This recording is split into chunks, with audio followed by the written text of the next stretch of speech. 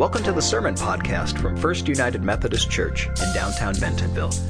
If you have questions related to what you hear today, or just want to find out more about the ministries at First United Methodist Church, please visit us online at fumcbentonville.org or check us out on Facebook, Instagram, or TikTok.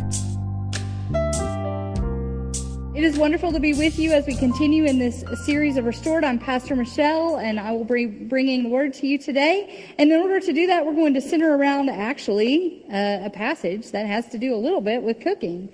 So I'm going to read from Luke chapter 10, verses 38 to 42. While Jesus and his disciples were traveling, Jesus entered a village where a woman named Martha welcomed him as a guest. She had a sister named Mary who sat at the Lord's feet and listened to his message. By contrast, Martha was preoccupied with getting everything ready for their meal. So Martha came to him and said, "Lord, don't you care that my sister has left me to prepare the table all by myself? Tell her to help me." The Lord answered, "Martha, Martha, you are worried and distracted by many things. One thing is necessary. Mary has chosen the better part. It won't be taken away from her." This is the word of God for the people of God. Thanks be to God. Let us pray. Lord, open our hearts, our minds, and our eyes, that we might see and know the word you have for us this day. In your holy name we pray. Amen. I got to be honest, I don't really like this passage. I don't like it. And part of the reason that I don't like it is because it seems to devalue work. Especially the work of feeding and hospitality, which is important work. And in Martha and Mary's day was not an easy task. It's not an easy task now, but it certainly wasn't an easy task when there weren't frozen lasagnas. I had a friend who came here. She's a scholar from Uzbekistan, and she once told me, she said, "I think the reason that women's liberation happened in this country was because of frozen food." She said back in her home, the women spend literally all day making the meals. They spend the entire day preparing breakfast and then lunch and then dinner, doing all the cleanup around it. And she said there is no way that they can experience any other life just because of the time that it takes to take care of the family. And that is an important role to play. So why is it that Jesus says that what Mary has chosen to do is the better part? Can't there be purpose to both? My additional frustration with this passage is my frustration with Tom Berlin, who wrote the book that we are working with for this series, because he has chosen this passage for sanctifying grace. Now, sanctifying grace, we'll just recall, is after we have accepted the gift that Jesus Christ has given us and we have chosen Jesus as our Lord and Savior, then we have a journey with God, guided by the Holy Spirit, that we will go through together. And I'm sorry, y'all, that journey takes work.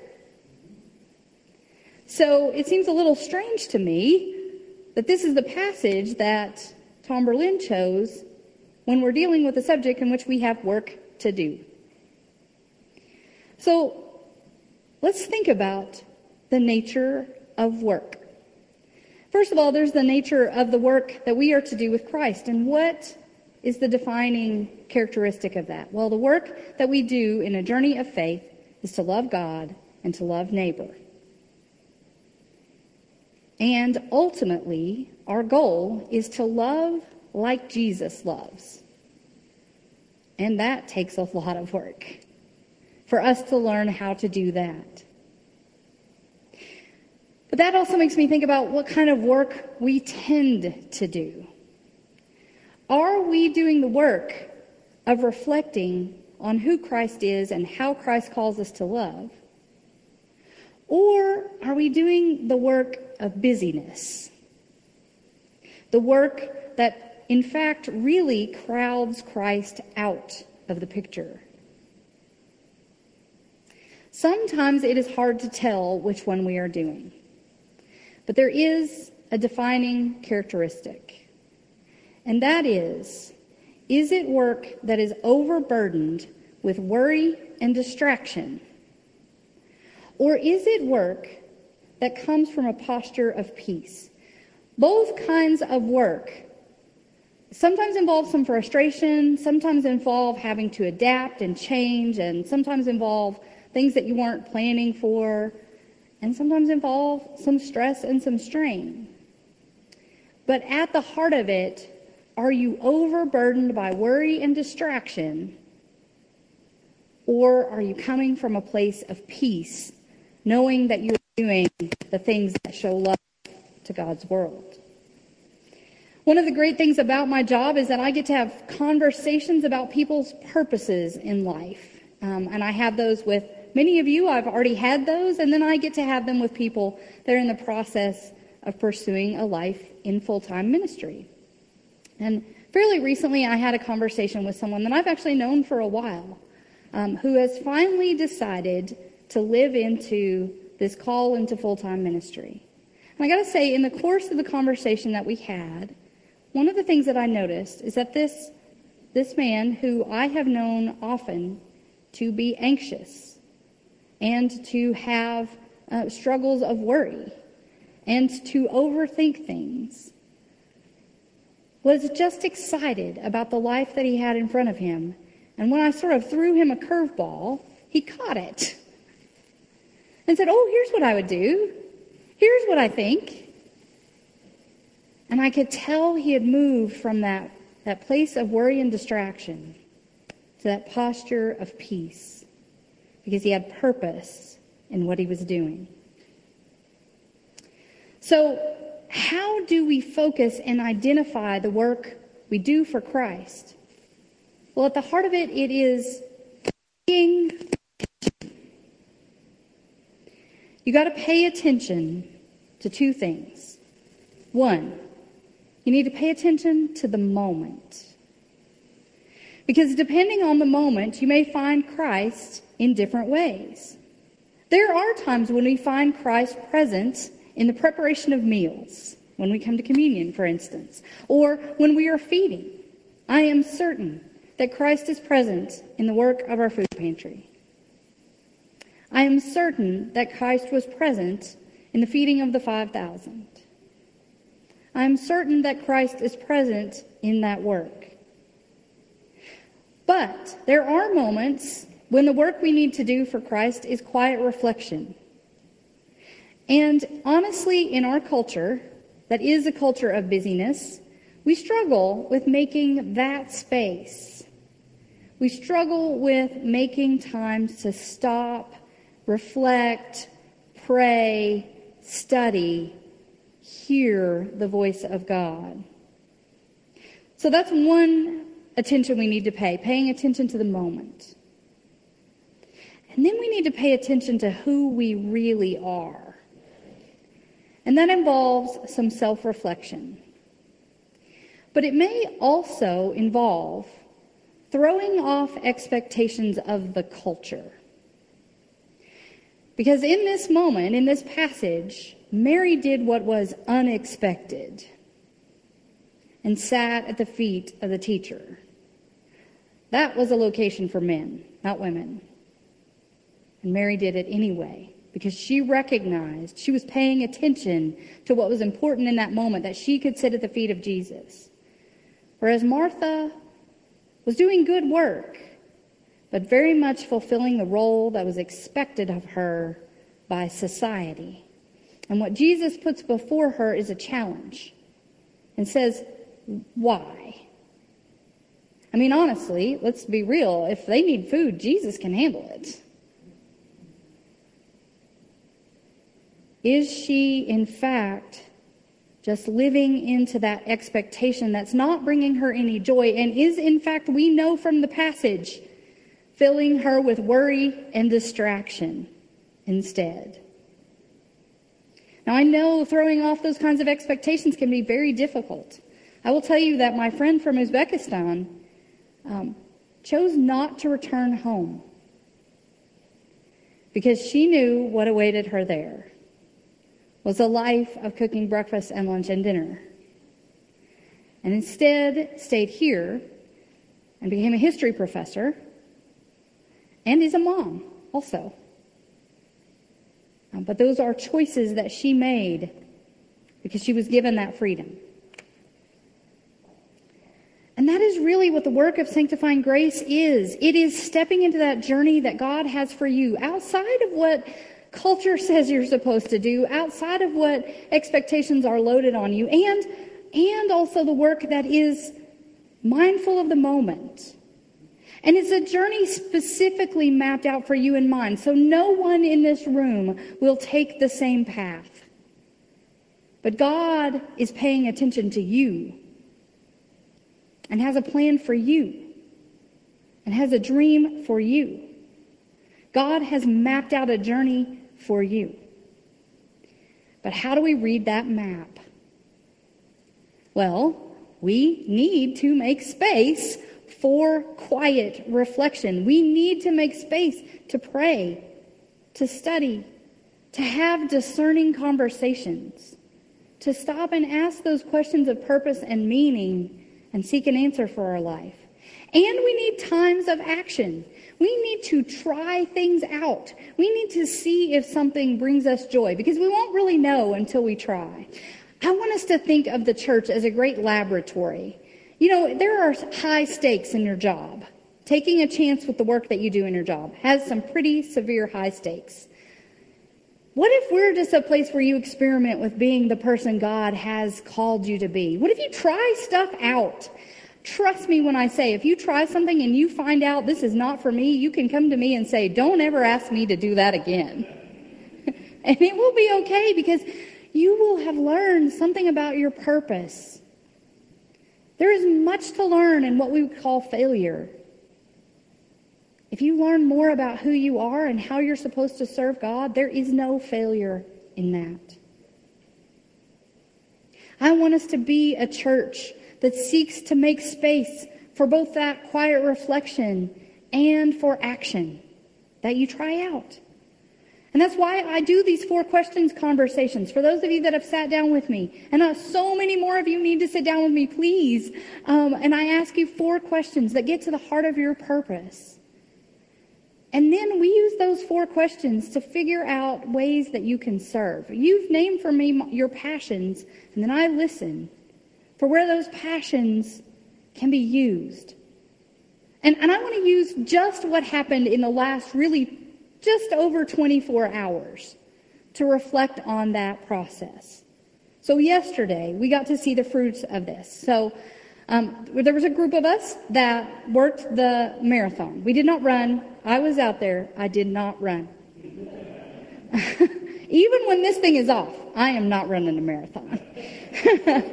But there was a group of us out there, and we were cheering people on, and we actually were the station where people who ran the relay part got their medals and got their T-shirts, and so we got to congratulate them and celebrate them. And so we put a general call out to people, and we had a couple of people contact us and say, yes, I know myself well enough to know I want to cheer some people on. Great, they came. But the other people came because I individually asked them. And I asked them because I was looking for people in those 4 questions who had named that they really want to be supportive of healthy lifestyles, or who showed me that they have a spirit of encouragement, or people who long to see people reach their potential. So I contacted those folks. Some people were out of town and couldn't work it, but those were the people that I went to and said, come try this out, because it feels like this matches who you are. Then after I left the marathon, I came over here and ran into part of our lawn care crew. So you may have remembered that I mentioned on the last day of our stewardship series that we were looking for someone to mow the green space, right? If we could just get someone to mow the green space, that would save the church thousands of dollars every year. Okay, so we had someone come forward who said, I can mow the green space, but I don't have a riding lawnmower. So then we put a call out, okay, who has a riding lawnmower? Well, what happened then was somebody said, oh, I actually have a riding lawnmower. And both of these people love and connect to God through mowing. Again, it's not me. I'm not running, I'm not mowing, but thank God there are people that are. And so we said, okay, well, what if the riding lawnmower guy did the green space and the one with the push mower did this little stretch right here? And then we had somebody come forward and say, I really love edging and weeding. Oh, okay. And the others who said, I love to plant and I love to get my hands in the dirt. Y'all, we have a lawn care crew of 5 or 6 people now. We don't have to hire lawn care for the church because people have seen that that is a way that they connect with God. They've identified that in themselves, and they have come forward and brought those gifts. Yes! Yes!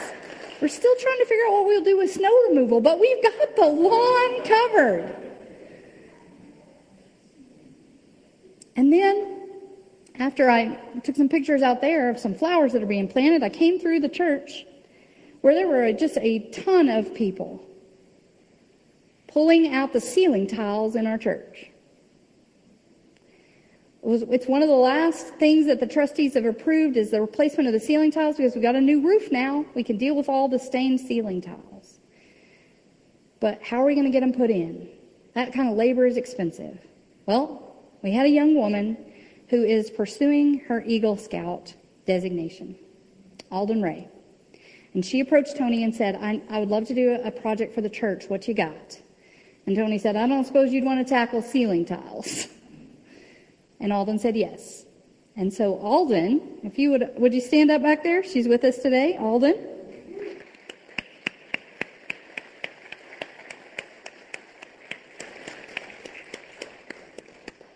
Alden organized our work, and if you walk through our hallways, most of the ceiling tiles have been replaced. There are still some that have to be cut, and that's still work to be done, but most of the ceiling tiles have been replaced. And I was listening to her talk, and she's used to being one of those people that throws in and just is all in with the service and does the work. But her role yesterday was to supervise. And she said, that's a difference. It's different to have to supervise. But she got to experiment with that. She got to try that on and see and discern how and when that role will be right for her. And the church and the Boy Scouts, the Scouts, the church and the Scouts helped her discern that. She's learning more about being the person that God has called her to be. That brings me back to this passage. The truth of the matter is we need both reflection and action. But regardless, we need intentionality in it. It needs to be thought through. We need to sit at the feet of Jesus and discern. We need to ask those questions. Who do you want me to be, O Lord? Who are you calling me to in this moment? And then we need to take the intentional action. And in truth, if we look at the whole of the stories that we have about Mary and Martha, they did both. Because when Mary and Martha are Lazarus' sisters, and when he has died, Martha approaches Jesus, and Jesus has a conversation with her and asks, who am I? And she says, you are the Messiah. So she has reflected. In the midst of grief and loss, she took the time to stop and be with Jesus and reflect. And then Mary does take action. She is the one who anoints Jesus in preparation for the journey to the cross. They did it with intentionality. And I think this passage showed them how to do that. So what's the result? What's the result when we do the same thing, when we stop and pay attention, when we act and reflect with intentionality? We are living the way we are called.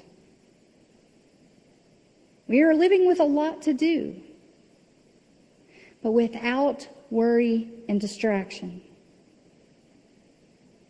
When we do this work, we get to live beyond our wildest dreams, but not beyond the dreams that God has for you.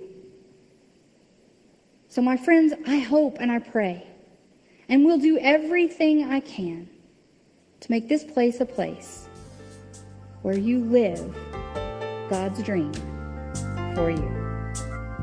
Amen. Thanks for listening to the Sermon Podcast from First United Methodist Church in downtown Bentonville. If you would like to let us know you were here, follow the link below to connect. To participate in worship through giving, you can give online at fumcbentonville.org or on Venmo at FUMC Bentonville. FUMC Bentonville welcomes all. Because we believe the communion table is God's table, we invite everyone into our church family. We welcome and celebrate every race, gender, gender identity, sexual orientation, marital status, age, physical and mental ability, national origin, economic station, and political ideology. We come together in action and outreach, aspiring to follow Jesus' example of radical hospitality, love, and grace as a transformative movement in our community. Please join us for worship on Sunday mornings at 9 and 11 a.m., both in person and on Facebook Live. All are welcome, and we'd love to have you with us. Grace and peace.